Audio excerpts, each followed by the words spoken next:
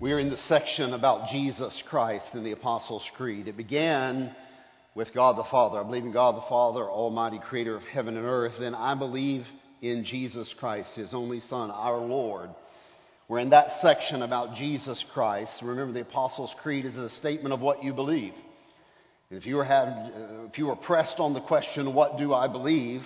Apostles' Creed's the answer to that question in about 100 words. Doesn't go into incredible detail, but in a moment like that, you don't have to give incredible detail. Just frame the basics of what is it that Christianity believes about Jesus Christ. So let me just start right there. What do you believe about Jesus Christ? Here's where we begin. Do you believe in Jesus Christ, His only Son, our Lord? And we affirmed, yeah, that's what we believe. All right. Do you believe in Jesus as being conceived by the Holy Ghost? Yes, that's what we believe because that's what the Scripture teaches. Last week I spoke at length about that. Both Matthew and Luke took big risk to include this language in their narrative of the birth of Christ, knowing it would open them up to criticism, talking about the virgin birth. And both Matthew and Luke, I hope you heard the podcast this week, they went to great detail, great lengths to give you a backstory before the story. Now, they wanted to begin the story of Jesus and talk about His birth, but they would not launch into the story without first backing up and saying, let us give you backstory, because you will not understand the story correctly unless you understand the backstory behind the birth of Christ. His was not the only unusual birth in the story of Israel. Matthew's very clear on that. His is unique in the virgin birth, but listen, miracle births have a lot of standing in the story of Israel. And he tells that story in a fascinating way that just captivates us and draws us in. So yes, we believe Jesus was conceived of the Holy Spirit. Do you believe that Jesus was born of the Virgin Mary? That's actually what Christianity believes and teaches. And for 2,000 years, we don't make apology for that. It's exactly what the Scripture says, and that's what Christianity holds forth. But the apostles didn't leave it there. The apostles now bring the story. Listen, here's what's interesting. The apostles talk about, or the Apostles' Creed talks about, the birth of Christ, conceived of the Holy Spirit, born of the Virgin Mary, and then it's going to skip the whole what Jesus did in between, and now it's going to go right to Calvary. It's going to go right to Passover week, 30 to 33 AD, and we're going right to the crucifixion scene. The Apostles' Creed takes big leaps to move through the story so that you don't get bogged down with all the in-between. Although the in-between is important and you should know the in-between, we're just talking about the what do you believe statements. So the creed's going to go from the birth of Christ, conceived of the Holy Spirit, born of the Virgin Mary, right to the crucifixion, death, and all that's coming at the end. So here's where what the creed says next. That He suffered under Pontius Pilate, that He was crucified, died, was buried, He descended to the dead. That He suffered under Pontius Pilate, was crucified, died, was buried, descended to the dead. Now I want you to begin to ask yourself some questions, some big questions about what you're seeing. Challenge yourself intellectually and theologically and spiritually this morning. Why does Pontius Pilate make an appearance in the most famous Christian creed of history? His name is a glaring red light. When you read the thing, it just jumps right out at you. Pontius Pilate, we're talking about God the Father, Jesus Christ, Mary, I get. Pontius Pilate, sitting right here in the middle of our affirmation of faith about who God the Father, God the Son, and God the Holy Spirit are. It almost seems out of place, but it's not. Why is Pilate making an appearance in the most famous Christian creed? I want you to be thinking about that. Why was it necessary to make 4 detailed statements, 4 detailed claims about the clash and the results of the clash with Pilate and Jesus Christ? Is Pilate the solitary villain in the story of Jesus Christ? He's the only one whose name appears. But is he the only villain in this theological understanding of who Jesus is and what happened with him as a man? What about the other religious leaders? Matter of fact, I might even zoom the telescope way out for a moment and say, what about all of us?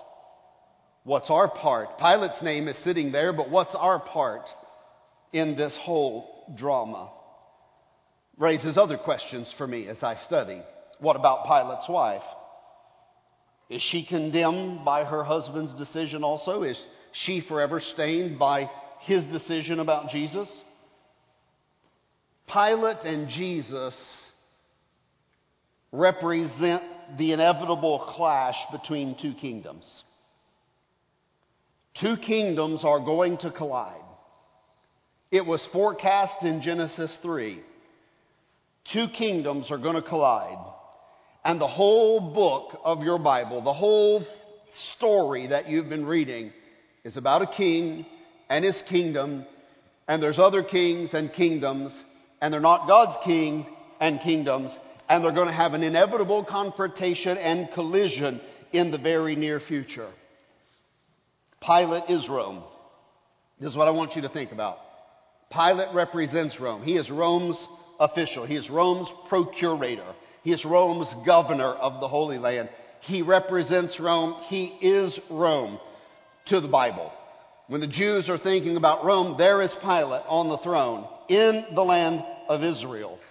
Rome is the kingdom empowered by the forces of evil. The Roman emperor is the Roman Empire. These two are inseparable. See, in America, we don't think this way because we have a different form of government. We don't have kings, all that stuff I've talked about in previous sermons. In America, you would never say the president is America. You would just say the president is the occupant of the White House and we may or may not have him in a few days. That's what we would say in America. You like him, you keep him, you don't, you trade her in. You know what I'm saying? You move them in and out, and you do as the will of the people decides. That is not the way of the world, though, historically, not in a monarchy, and that is the norm of the world. Rome's king was Rome. He was a sovereign, and whatever he said was the law. There is no difference between the Roman Empire and the Roman emperor. They were one in the same. So you've got this clash that's coming. Just so you have some theological understanding, Rome, the Roman Empire, represents the culmination of Daniel's vision. And I don't have time to teach on the book of Daniel this morning, but Daniel had a vision of an image.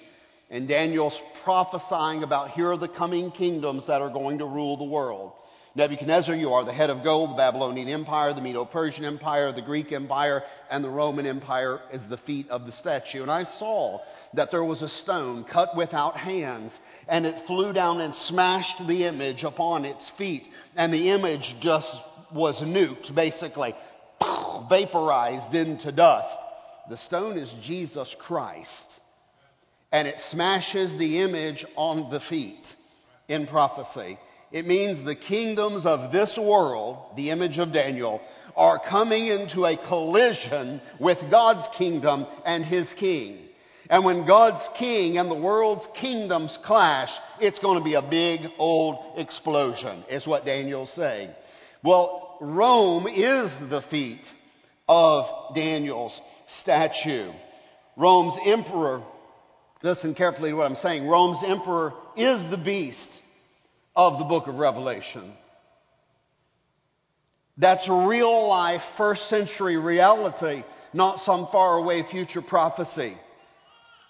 Rome is the beast. The emperor is the beast. Rome is the whore, drunk on the blood of the martyrs. That's real time writing for the first century. They're saying this is what we're up against. Rome is the one in control of the economic power of the world, and you bow to Rome or you don't buy or sell. That is the mark of the beast. Gosh, I'm just incredibly shocked. I'm incredibly ashamed of myself and the clergy and how we have mistaught and undertaught God's people for 100 years in this country, to where people are on Facebook saying, don't get the jab, it's the mark of the beast. Are you insane? Seriously? Listen, the beast is Rome. We've got Revelation so fouled up and our theology so messed up. Sure, there are still antichrists at work in our generation and in every generation. But listen, the kingdoms are going to clash with Jesus Christ. This is the biggie. And the first century church, now I want you to go back 2,000 years. The first century church found herself in the epicenter of the battle between the two kingdoms. The first century church, Jesus' apostles and those converts are standing right in the middle of this epic battle between the kingdom of God and the kingdom of this earth, represented by the Roman Empire. One kingdom was bringing in its teaching and its ideas and its government and its policy with love and forgiveness and kindness and suffering. And the other kingdom was bringing in its policy and its rule with violence and military might and the threat of a Roman cross. And the church was standing right in the middle of that clash. When we think of the cross, we tend to think of the icon. We think of jewelry. We think of a steeple. We think of something on the wall in our house that we've painted or decorated or bought from Hobby Lobby that gives us warm feelings about the love of Jesus Christ. And for us, when we think, now we're 2,000 years on the other side of this. And so when we think cross looking back, we just think of the icon. You think of a cross much the way you think of the Apple logo. It's iconic. It needs no explanation. You see it, you know what it is. We think of the cross much in the same way you would think of the golden arches. If you're driving down the street and you see the big golden arches, no one has to explain what's happening. It means a Big Mac is a block away. That's what it means. It's just right there and you know what's there. There's no explanation needed. It's universally understood what is available there and what those arches represent. So we find that when we think about a cross, we're thinking about icons. But that's not the way first century Christianity thought of the cross. And so every once in a while we have to get out of our thinking and get into their thinking to get the story straight. When the first century church thought of the cross, they thought of something completely different. Crucifixions were very common then. Again, let me just say some obvious things out loud. Jesus wasn't the only one crucified. He and the two thieves were not the only three people crucified. Listen, crucifixions happened all the time. And crucifixions were common in the first century world, especially as a punishment instituted by Rome against slaves and rebels, and all Jews were considered slaves. The cross was how Rome communicated, we are in power, and this is what we do to people who get in our way. It was a statement. It wasn't just an icon. Here are men and women and children being crucified down the highway for all the world to see, and they're making a statement saying, we are in charge. Our kingdom stands. Do not mess with us. This is what we do to people who get in our way. Crucifixion was incredibly horrific. There are no words, and I could go just on this topic at some length and not expound the horror of crucifixion. The victims were left on the crosses for days. They didn't always die immediately. That's the whole point of the thing. The whole point is to prolong it, to agonize it, to draw it out. The whole point is not a swift and noble death. The whole point is a shameful, protracted, torturous, agonizing death. That was the point of crucifixion. They hung on the crosses many times for days and days until they expired. The birds came and pecked their flesh, and the rats scurried up the cross, and vermin gnawed at their dead bodies. And they hung. Can you imagine a dead body in the 105-degree Texas afternoon hanging on a cross for a week until the body just falls to the ground in a pile of putrefying goo? That's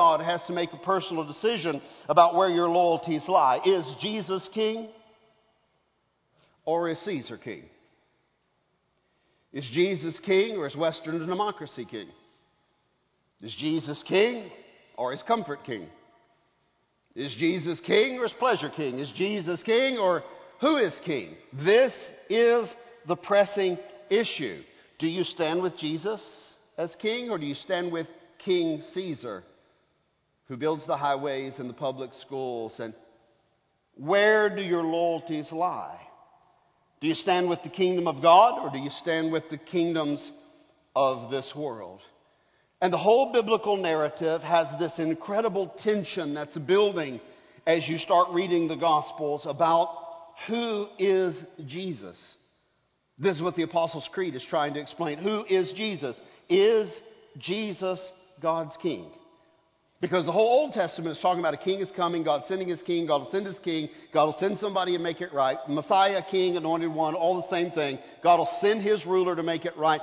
Is Jesus the fulfillment of all of that? Is he the one the world has been looking for? Is he God's king? Now we know what the apostles have taught. They've taught yes to that question. Matter of fact, they said in their own words, we believe you are the Christ, the anointed one, the Messiah. We believe you're God's king, the Son of the living God, was Peter's confession.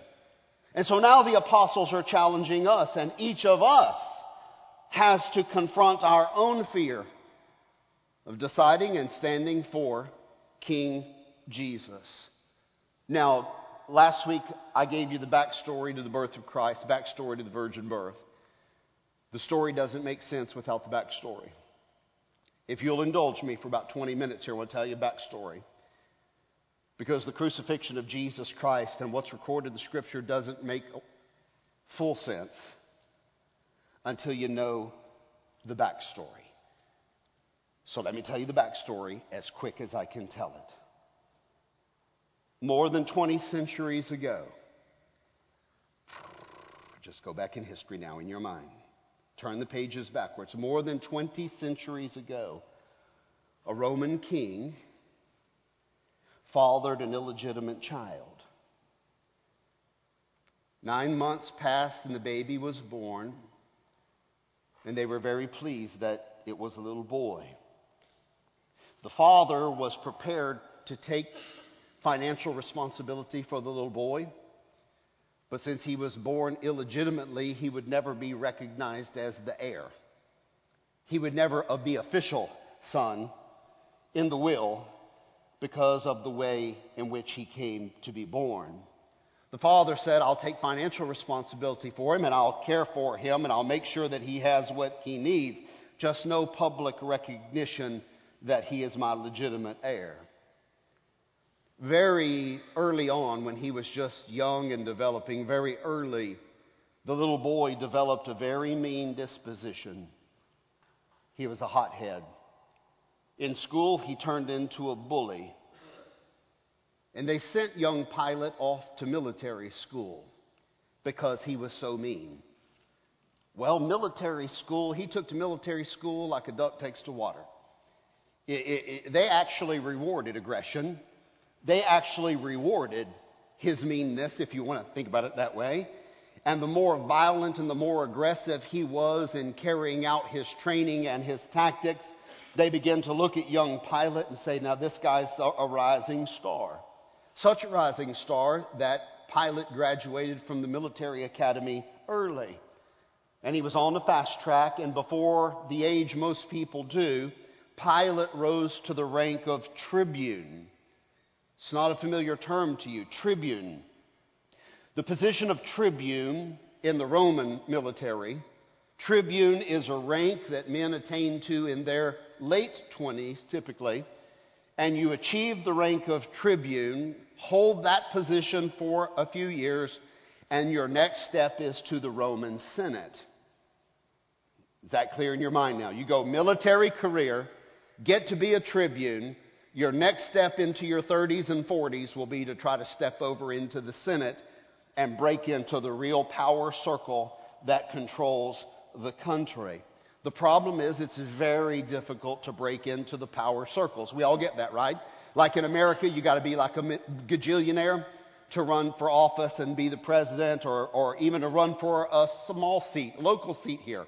It takes tens and hundreds of thousands of dollars typically to run for a political seat and be able to win it. It's hard to break in to the power circle. You typically need two things to get into that club. You need the right opportunity and you need a patron.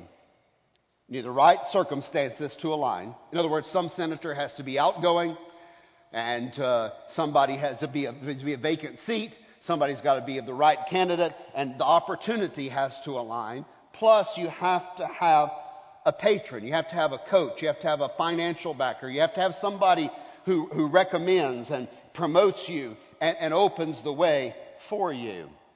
Well, the opportunity eventually presented itself when the Roman Empire had an uprising over by the Black Sea. Out in the edge of the province, on the edge of the Roman Empire, the people rose up against Rome. And so Rome said, what shall we do about this uprising? And they said, well, let's send the young hotshot. Let's send Pontius Pilate down there. Let's send young Pilate down there. And so Pilate was dispatched by the Senate with the 12th Roman Legion. Now, I know history bores some of you to tears. Stay with me. It's important. The Roman Senate dispatched Pilate with 12th Roman Legion to march out, to sail out, and then march out to where the rebellion was on the edge of the Roman Empire. And if you're wondering how that played out, when Pontius Pilate got there with his soldiers, he led the soldiers with such brutal power and such swift, overwhelming force that they just crushed the rebellion like that. And immediately, Pilate's opportunity had turned into something even bigger. When Pilate came home to Rome, they said, basically, you can name your posting, sir. We're so impressed with what you did and how you performed with the 12th Roman Legion as tribune. You can name your posting. And so he was promoted to the Praetorian Guard. The Praetorian Guard, the numbers change with different emperors, but it's between 6,000 to 9,000, what you would call secret service. It's the people who guard the emperor and the Senate. No soldiers are allowed, armed soldiers in the city of Rome, only the Praetorian Guard, only what you'd call the secret service. And so Pilate was promoted now to live in Washington, to live in Rome. You see, he's working his way right into the inner circle now. He's promoted to a member of the Praetorian Guard, and now he has a benefactor. He has an opportunity, now he has a benefactor. And his benefactor is the head of the Praetorian Guard, a man named Sejanus, quite famous in history. And Sejanus took Pontius Pilate, the young tribune, into the Praetorian Guard and began to coach him and to groom him for political office, which is the next step for a tribune. But here's what no one knew. What no one knew at the time is that Pilate's boss, Sejanus, the head of the Praetorian Guard, had secret political aspirations of his own. In other words, the whole time that Sejanus was protecting the emperor, Sejanus is plotting and he's planning to kill the emperor and take over the country himself. Sejanus has political inspiration, so the way he orchestrated this is Sejanus began to take all of these young men who were very powerful leaders in Rome and put them into seats of power all over the Roman Empire. Sejanus would write glowing letters of recommendation, if you would, for his little inner circle and get them into governorships and consulships and as ambassadors and as representatives of the Roman Empire. Well, lo and behold, another opportunity presented itself. We need a ruler in the Middle East. There are a group of people that no one has ever successfully been able to rule. They are stubborn, they are stiff-necked. That's what they say about themselves. Their laws are peculiar, and no one has successfully from the outside ever been able to govern the people of Judea. So Sejanus says to Tiberius, Caesar, hey, those people that nobody can seem to control, listen, I've got a young hotshot on my staff who put down the Black Sea uprising. He's been a loyal member of the Praetorian Guard. He's of nobility, although illegitimate, still nobility. And I want to recommend Pontius Pilate to be the governor of Judea. And Sejanus wrote him a glowing recommendation, and Tiberius Caesar stamped it approved. Pontius Pilate is now going to be the new governor of Judea. Let me pause the story and cut back a scene now. Claudia Procula is the illegitimate granddaughter of Augustus Caesar. Don't get confused, it's all good. She's an illegitimate granddaughter. Everybody's having kids with lots of mistresses and all kinds of stuff in this setup. Augustus Caesar disapproved of her mother and had her banished from court. Well, when she was banished, obviously the granddaughter was banished with her, and they fell out of favor with Augustus Caesar. Augustus Caesar is long gone. There's a new Caesar in town, and when the new Caesar, Tiberius, came into power, Tiberius thought quite fondly of Claudia Procula and brought her back and restored her into the favor of court.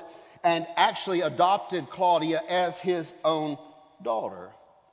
So Claudia grew up in the equestrian class, the inner power circle of Roman society.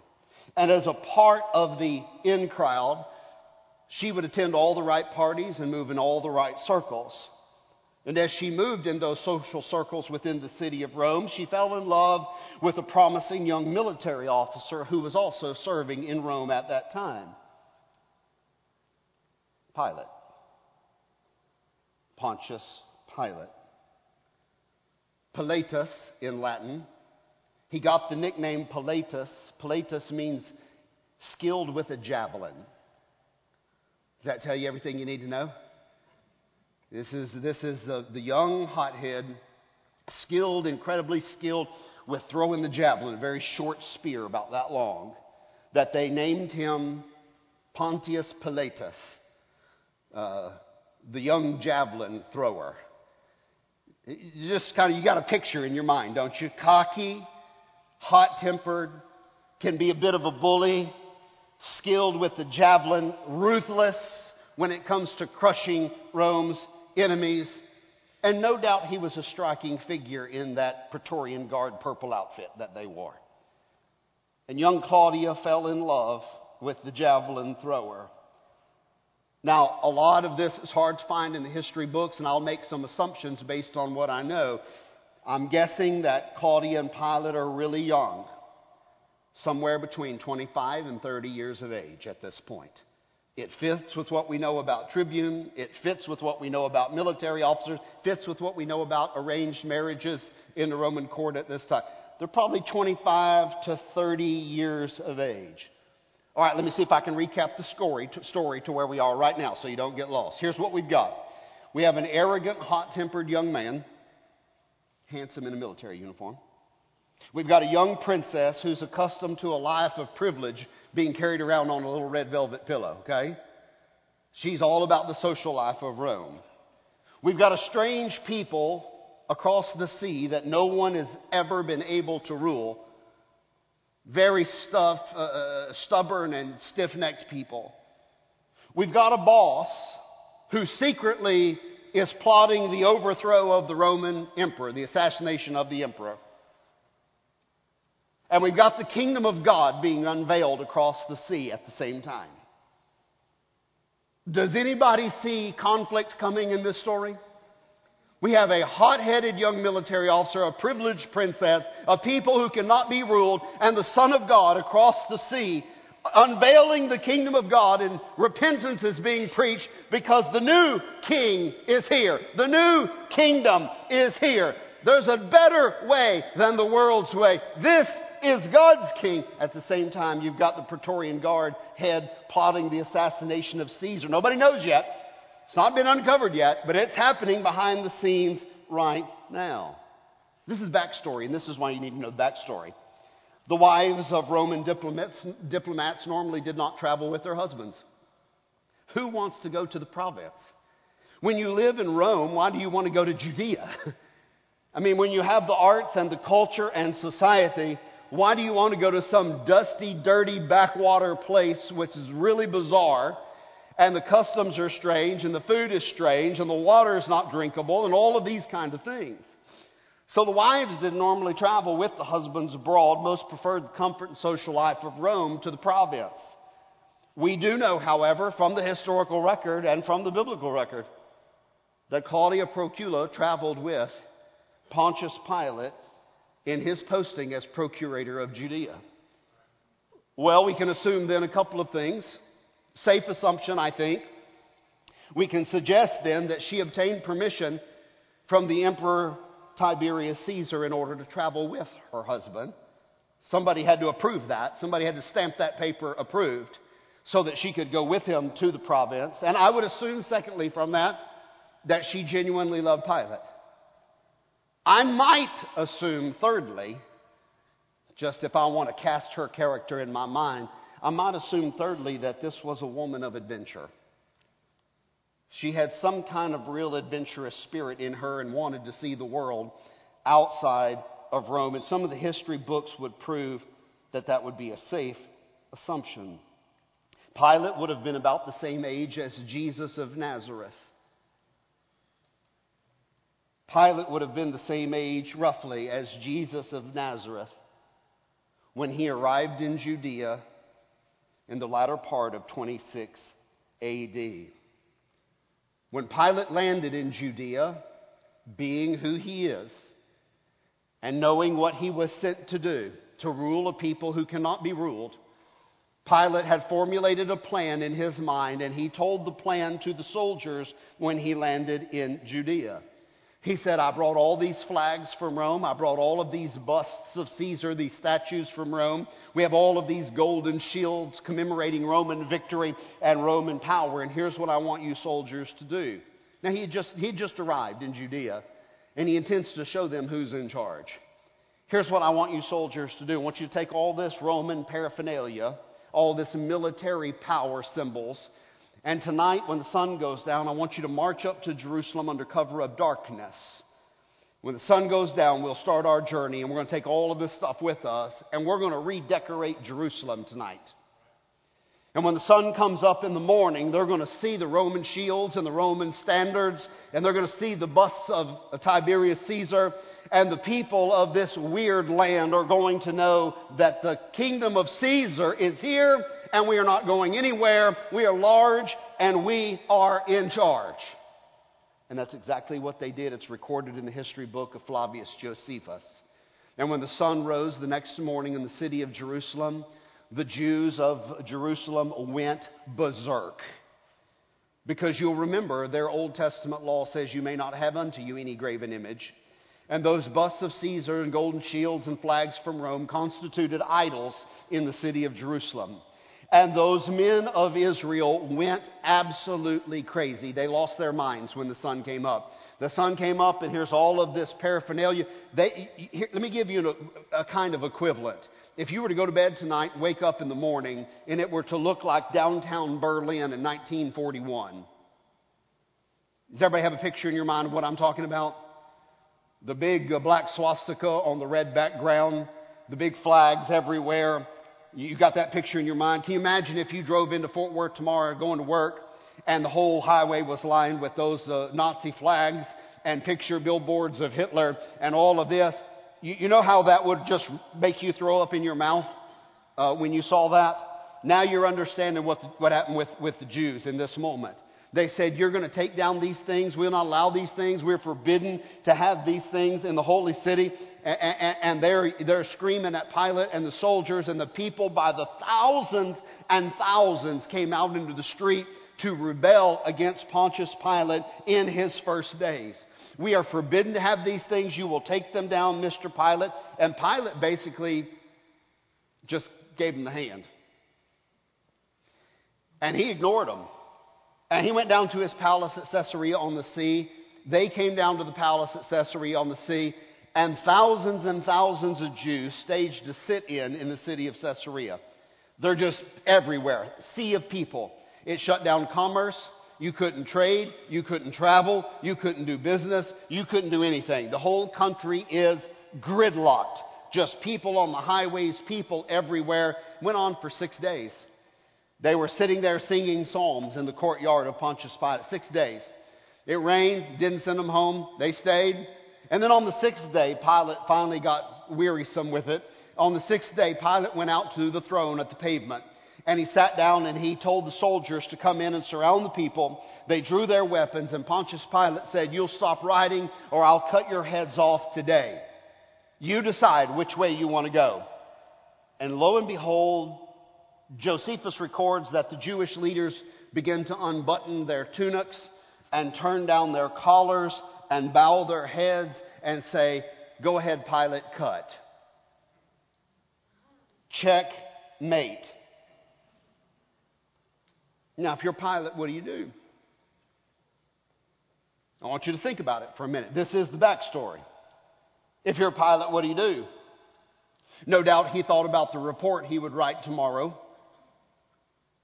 Dear Tiberius Caesar, today I slaughtered 6,000 taxpayers.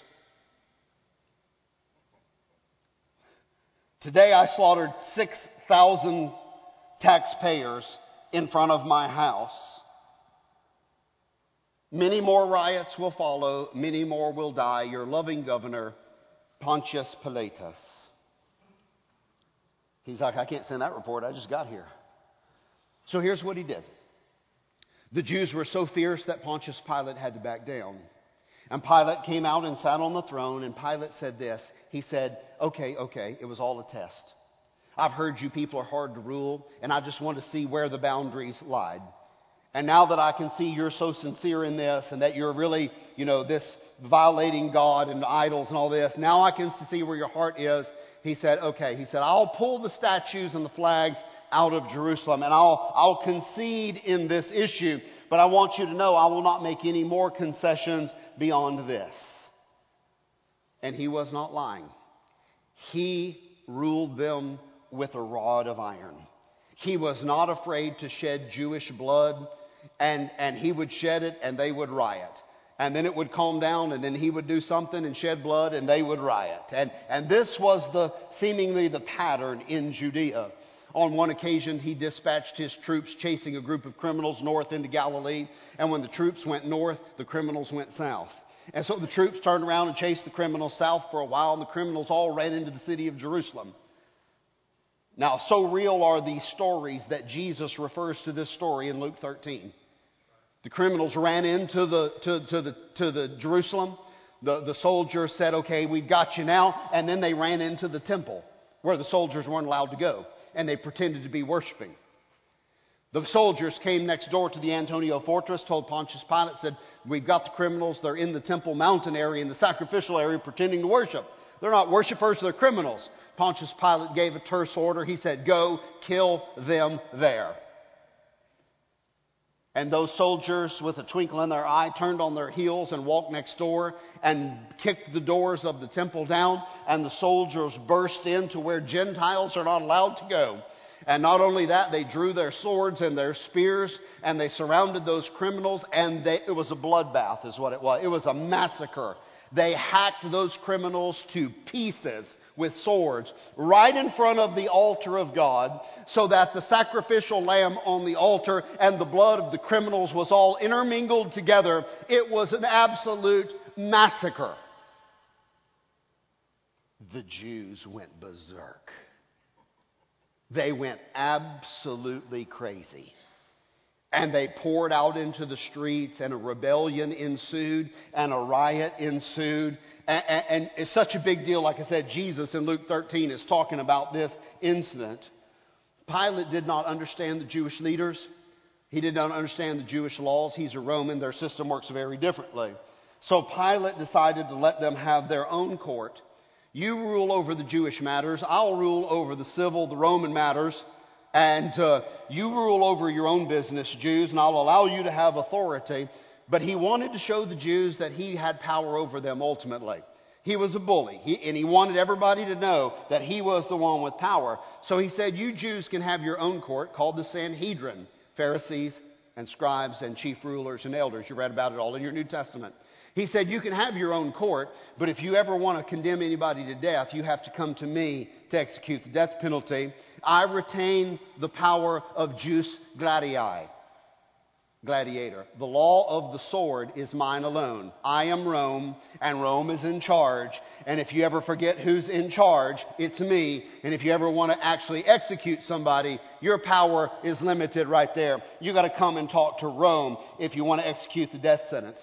And it seems like everything Pilate did caused one uproar after another uproar, one riot after another riot, until the Roman Senate got so sick of it that the Roman Senate actually recalled Pontius Pilate to get on a ship and sail back to Rome and give an account of the Middle East riots in person to the Senate. Now, can you imagine how tough that was? They've got the written reports, they've got the headlines, they've got the internet articles all in front of them, And they're just like riot, riot, riot, massacre, violated the sacrifice, idols in the city. It's one report after another, Pilate. Seriously, what we want is peace and the taxes. Keep the taxes coming. The more people you kill, the less taxes we have. Keep the taxes flowing into Rome. It's about money, it's about power, and that's all it's about, money and power. keep the peace, maintain the power, keep the money flowing into the coffers of Rome. Pilate, one more report from the Middle East with the word riot in it, and you're out. Your governorship is over. You will be recalled and maybe worse. Maybe worse, okay? You got the message, sir? He said, yes, I've got the message. And if things could not get any worse, while Pilate was in Rome, the plot to kill Caesar was uncovered, and Sejanus, his own boss, was implicated. Everybody Sejanus had written a letter of recommendation for and put into office is now being looked at as a potential usurper to the throne of Rome. And they called them all in and began to question them. Pilate escaped execution by the skin of his teeth. They couldn't find hard evidence that he was involved in it. And he escaped by the skin of his teeth from being executed in the Sejanus plot. They said, you get your butt on that ship and you go back to the Middle East and keep the money moving and keep the peace. No more riots.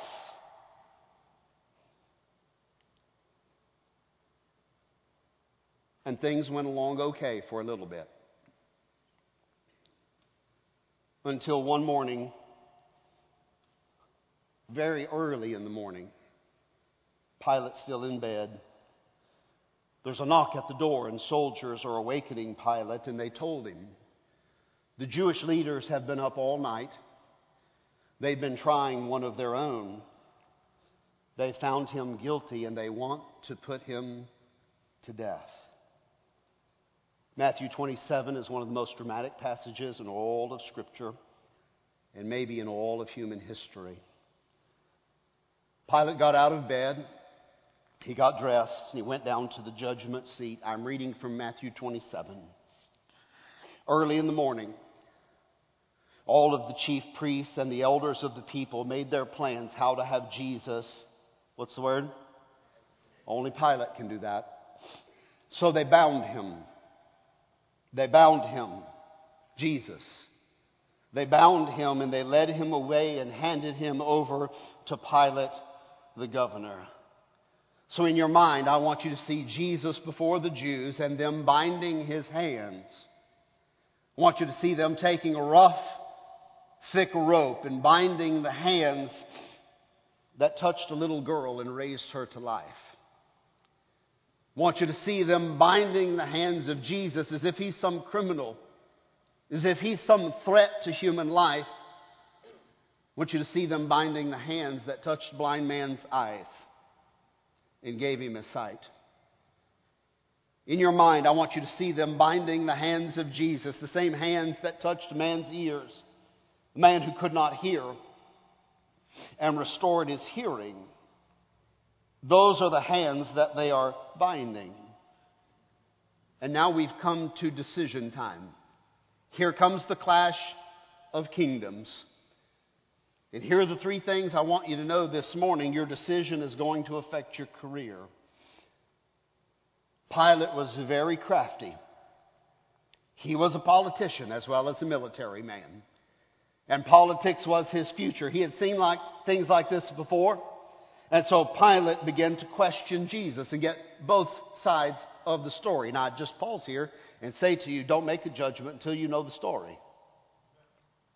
Both sides of the story, all the details of the story.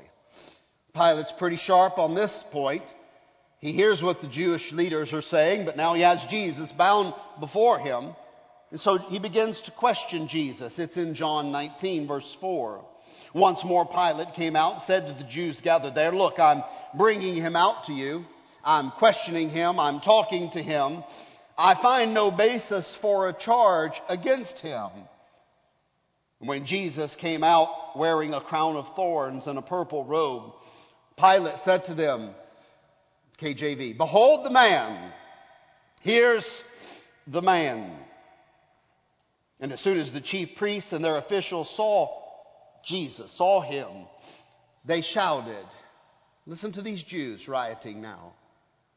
And what are they saying? Away with Rome? No, they're saying we want Rome to crucify this man. Crucify! Crucify! But Pilate answered, you take him and crucify him. As for me, I find no basis for a charge against this man. Pilate told the Jewish leaders, you go make your own decision about Jesus.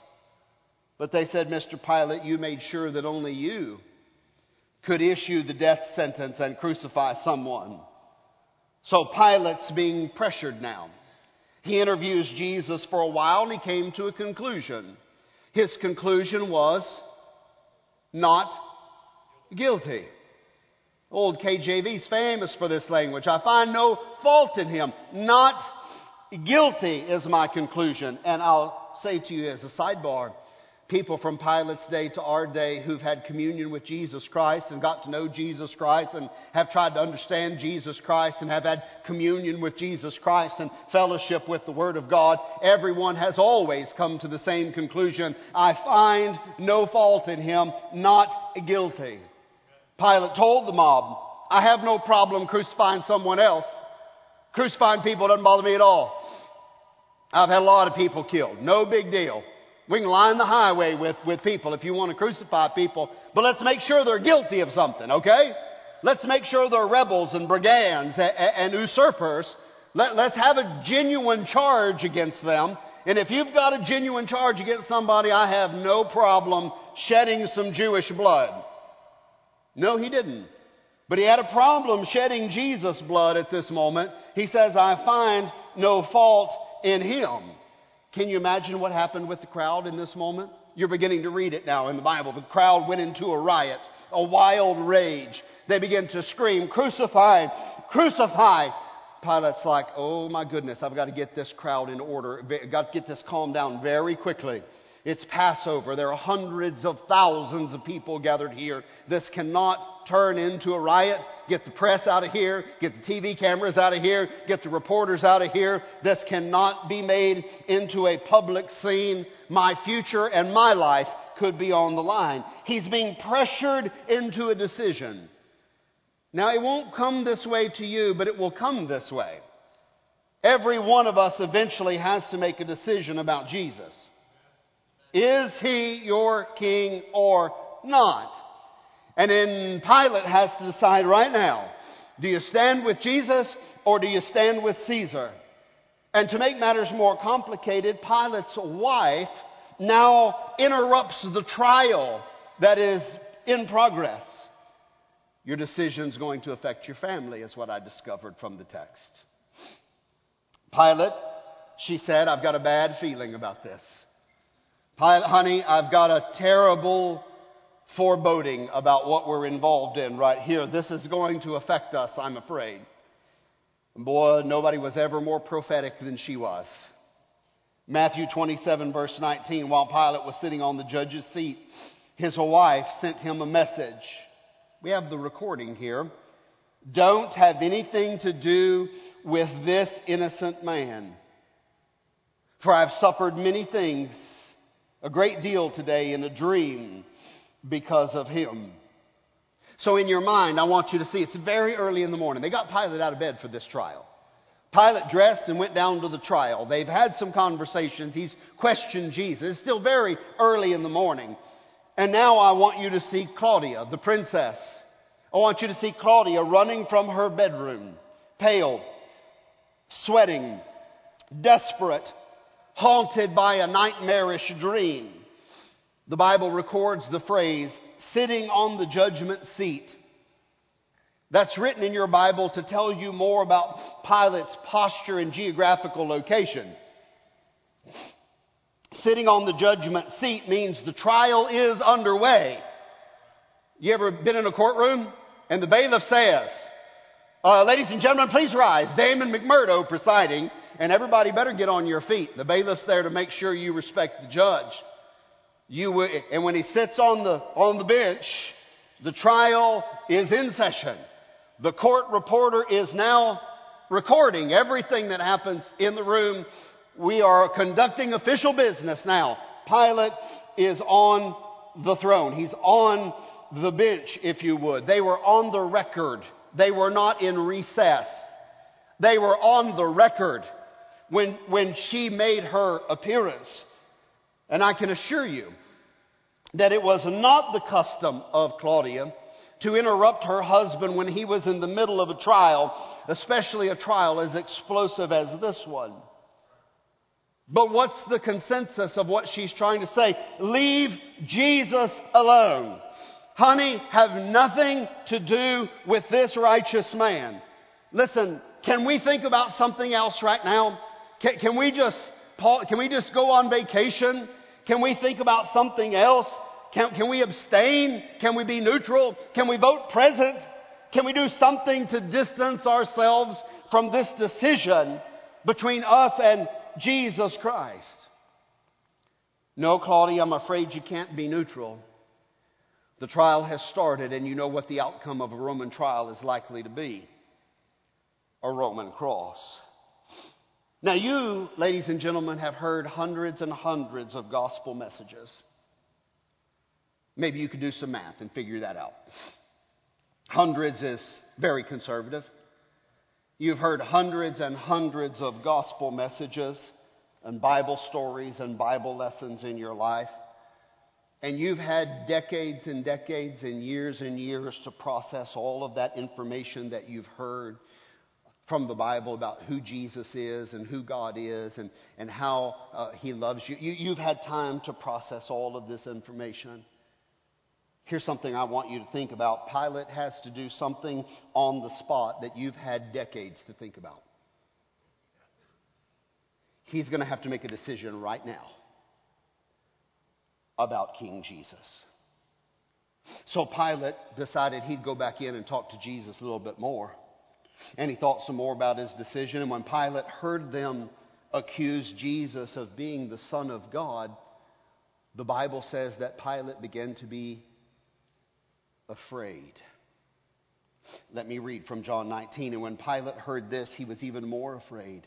And he went back inside the palace and he began to question Jesus. Where do you come from? He asked Jesus. But Jesus gave him no answer. Do you refuse to speak to me? Pilate said. Don't you realize I have the power to free you or the power to crucify you? Now Jesus will answer. You would have no power over me at all if it were not given to you from above. KJV, you'd have no power at all unless my Father were to give it to you. It's very clear that Pilate wants to let Jesus go. Pilate's made the right judgment. I find no fault in this man, but he has to follow it with a right decision.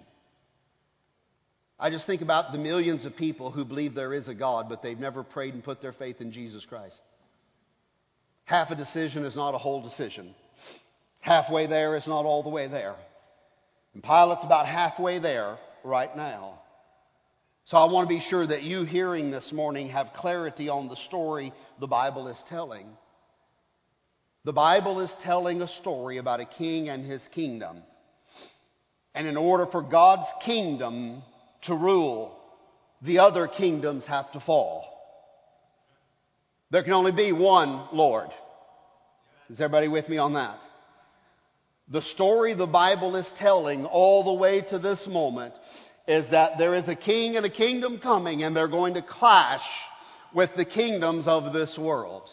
And the kingdoms of this world are violent kingdoms filled with monsters and brutal beasts who will do unimaginable things to human beings who do not comply with their power.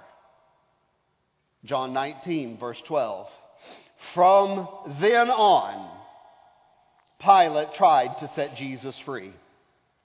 But the Jewish leaders kept shouting, if you let this man go, you are no friend of Caesar.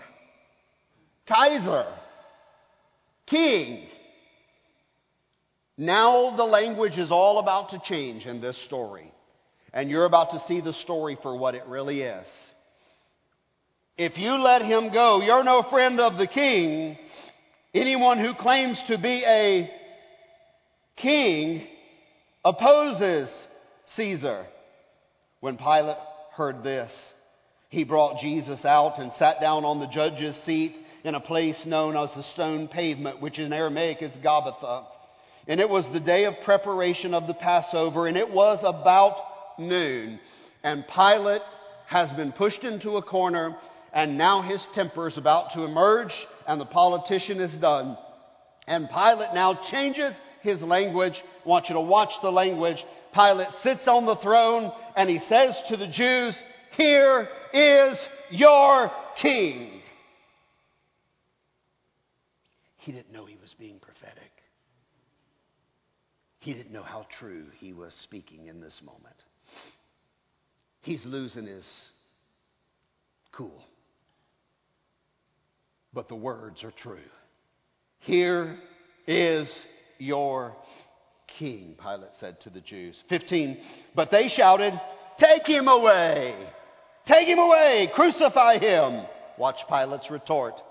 "Shall I crucify your king?" Oh, now it's insult back and forth between Pilate and the Jews. "Shall I crucify your king?" Pilate asked. What's their retort to his retort? "We have no king but the world's king. Our king is King Caesar, the powers of the world." Do you understand what's happening in your Bible? This is not so much about maybe what we thought it was about. This is about the two kingdoms finally having their moment and finally reaching the apex of a clash. Pilate's career will not stand the scrutiny of another rebellion or an accusation against Caesar. Can you imagine what would happen after Sejanus was uncovered if somebody wrote a report to Rome and said, "Hey, this guy's not loyal to you, Caesar. He's over here promoting another king, a Jewish king." Pilate's goose would be cooked. He would be a dead man walking. But if he yields to the crowd, he's guilty of crucifying an innocent man. If he stands with Jesus, there'll be riots, and he and his wife will surely die. He'll lose his job. He'll lose his wealth, his standing, everything he's worked for all his life, and probably his life. Which leads me to the last thing I want to say to you. Your decision ultimately will affect your soul. So Pilate did something the Jews would understand. Symbolically, he told his servants, "Go and get a basin of water." And Pilate went out to the throne and he began to speak to the crowd, and he said, "I'm going to wash my hands of this whole thing." I'm reading from Matthew 27 now. When Pilate saw that he was getting nowhere, but instead an uproar was starting, he took water and he washed his hands in front of the crowd. And he said to the crowd, "I am innocent of this man's blood. It is your responsibility." Now, I know what he said, but I want to ask you a question. I want you to use your legal mind, and I want you to use your theological mind right here. Can a person escape the guilt of rejecting God's Son by washing their hands? If a person rejects Jesus as Lord, can that person find cleansing through religious ceremony? I think you're pretty good theologians. No, you can't reject Jesus and then go to the baptistry and have your sins washed away. It doesn't work like that. No, you can't reject Jesus as Lord and then light candles and come to church a few times a year and you give a little money to the Salvation Army and have your sins cleansed. You can't be cleansed of rejecting Jesus through religious ceremony. There is no religious ceremony. You can't wash your hands and be free of someone's blood, of rejecting the Lord. The only way to be right with God is to be born again. The only way to be born again is to put your faith in Jesus Christ. John 19. Finally, Pilate handed him over to be crucified. So the soldiers took charge of Jesus, carrying his own cross. He went out to the place of the skull, which in Aramaic is called Golgotha. And there they crucified him, and with him two others, one on each side of Jesus, one on each side, and Jesus in the middle. Pilate had a notice prepared and fastened to the cross. It was common that the crime should be nailed over the offender So as you went down the Appian Way, you could see this is what you get when you rebel. This is what you get when you cheat. This is what you get when you won't bend the knee to Caesar. This is what you get when you won't pay your tax. This is what you get. And their crime was often nailed to their cross. Pilate had a notice prepared. It read thusly: Jesus of Nazareth, the King. Jesus of Nazareth, the King of the Jews. As a matter of fact, he had it written in 3 languages: Latin, Aramaic, and Greek. And if you knew those 3 languages, they were the languages of the world of that day. Much in the same way today, if you knew Chinese and you knew English, and add one more, Spanish, French, you go anywhere in the world and talk to anybody and get directions and never be lost. I think it was quite prophetic what had happened. In the 3 languages of the world, nailed to Jesus' cross for the whole world to watch the spectacle. When the 2 kingdoms finally clashed, the accusation of Jesus' cross says, here is God's King. Here is Jesus, the King of the Jews. You're trying to feel right now and process your feelings about understanding the story. But as he hung there, the sun refused to shine. The sky grew dark, and the earth began to quake, and the stones began to tear apart, and the temple began to shake.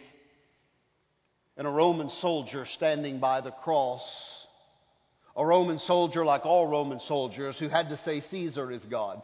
Caesar is the Son of God. This is my allegiance. A soldier standing by the cross when all of this was happening looked up and said, no, Caesar's not the Son of God. Surely we have crucified the Son of God.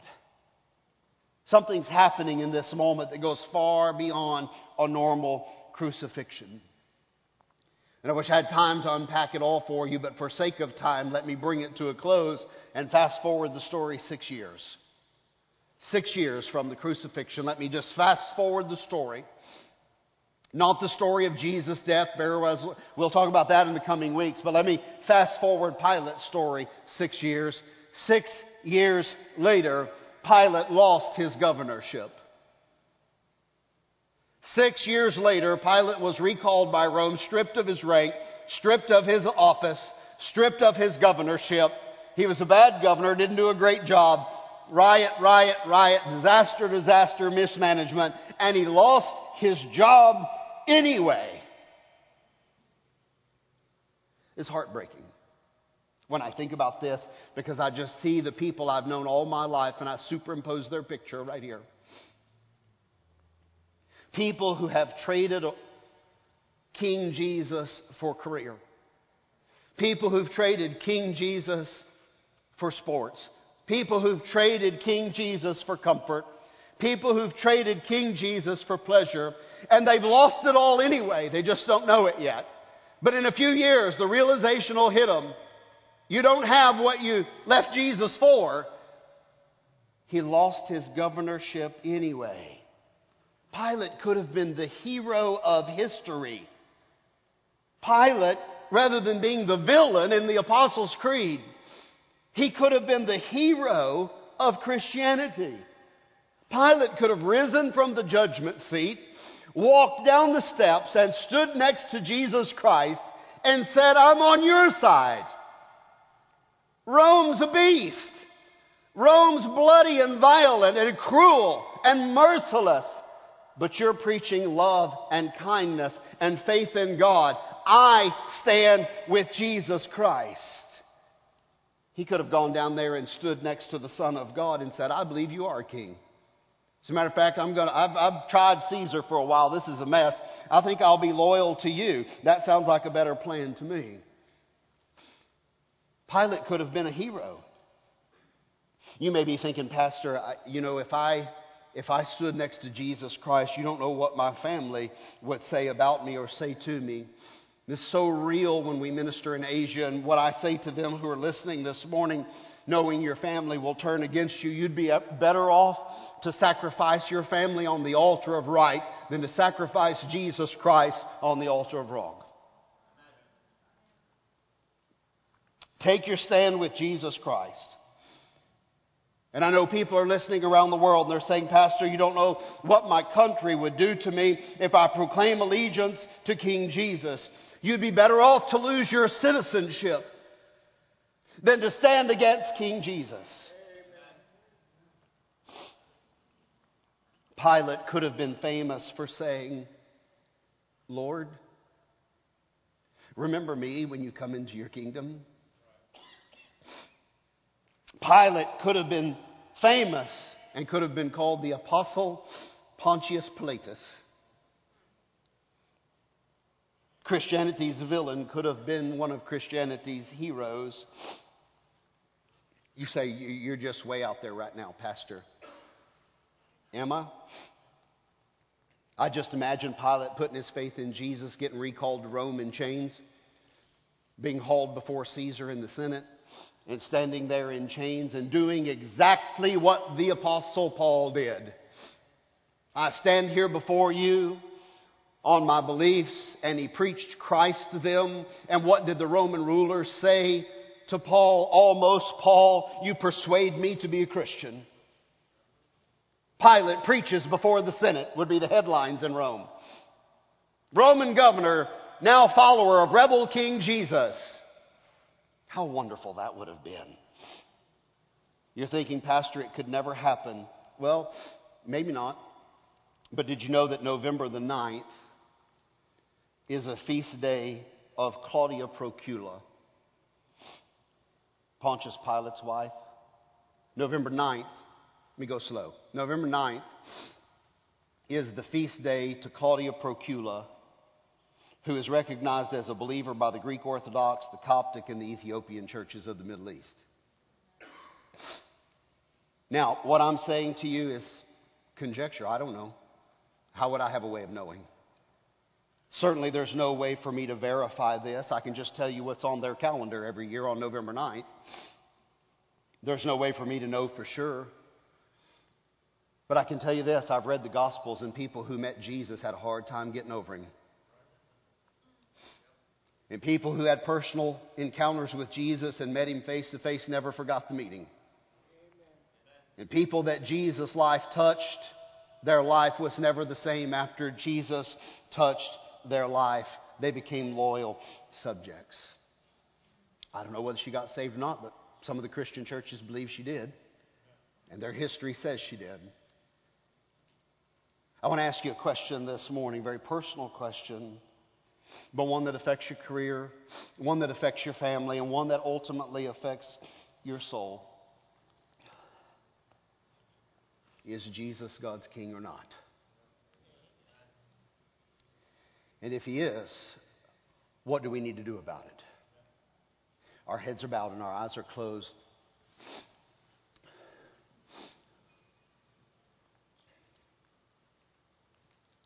That's the backstory. And now that you've heard the backstory, I don't think you'll ever forget it. You'll understand why the crucifixion happened the way it happened, because you understand the backstory. Two kingdoms collided one day in Jerusalem. And when those kingdoms collided, one king was heading to a cross that morning. And you may be thinking in your heart and in your mind, you may be thinking, well, Jesus lost. No. That's exactly the way he won. Keep reading the story. We're just in the middle of it right now. This isn't the end. When he comes out of the tomb on the third day, he has conquered the kingdoms of this world. And the new creation is in play, and he is the first fruits of those who died and are now in a resurrected body. No, King Jesus wins, but he wins through suffering. But now that you know the story, what are you going to do about it? That's the question. It's not just a story so we have a story. It's a story that demands a response, a human response from our hearts. Now what? Well, now I'm confronted with who's Lord of my life. That's what. I know the Roman Empire is long gone, but the remnants of it are living still in our government systems around the world. Who's in charge of this thing anyway? For me, Jesus. Now, you're going to have to confront your own fear about where you stand with Jesus Christ. And that's not easy to do. I get it. Wasn't easy for Pilate. It's not easy for us. Wasn't easy for the apostles. Sometimes they ran in fear. Sometimes they stood strong. This morning, if you've never called upon Jesus Christ as your Lord and Savior, I'm going to ask you to muster the courage and the faith this morning to once and for all bow the knee to Jesus. Settle this matter in your heart that He is the King and Lord and Savior of your life, and there is no turning back for you and I. Forward with Jesus is where we're going to go. If you've never received Christ as your Savior, I want to ask you to call upon Him right now and pledge your allegiance to Him. You may be thinking, Pastor, I don't know how to do that. I don't know what the words are for that. Well, there's no set formula. There's no set scripted phrase. Just from your heart, pour your heart out to Him. I can help guide you. How about this? Lord Jesus, I believe You are who the Bible proclaimed You to be. I believe You are God's King. I believe You are the Lord and Savior of the world. And this morning I confess to You that I'm a sinner and I need You as my Lord and Savior. I can't save myself. I'm not worthy of Your love, but in Your mercy and grace, You've offered me forgiveness. And this morning I want to say yes to that.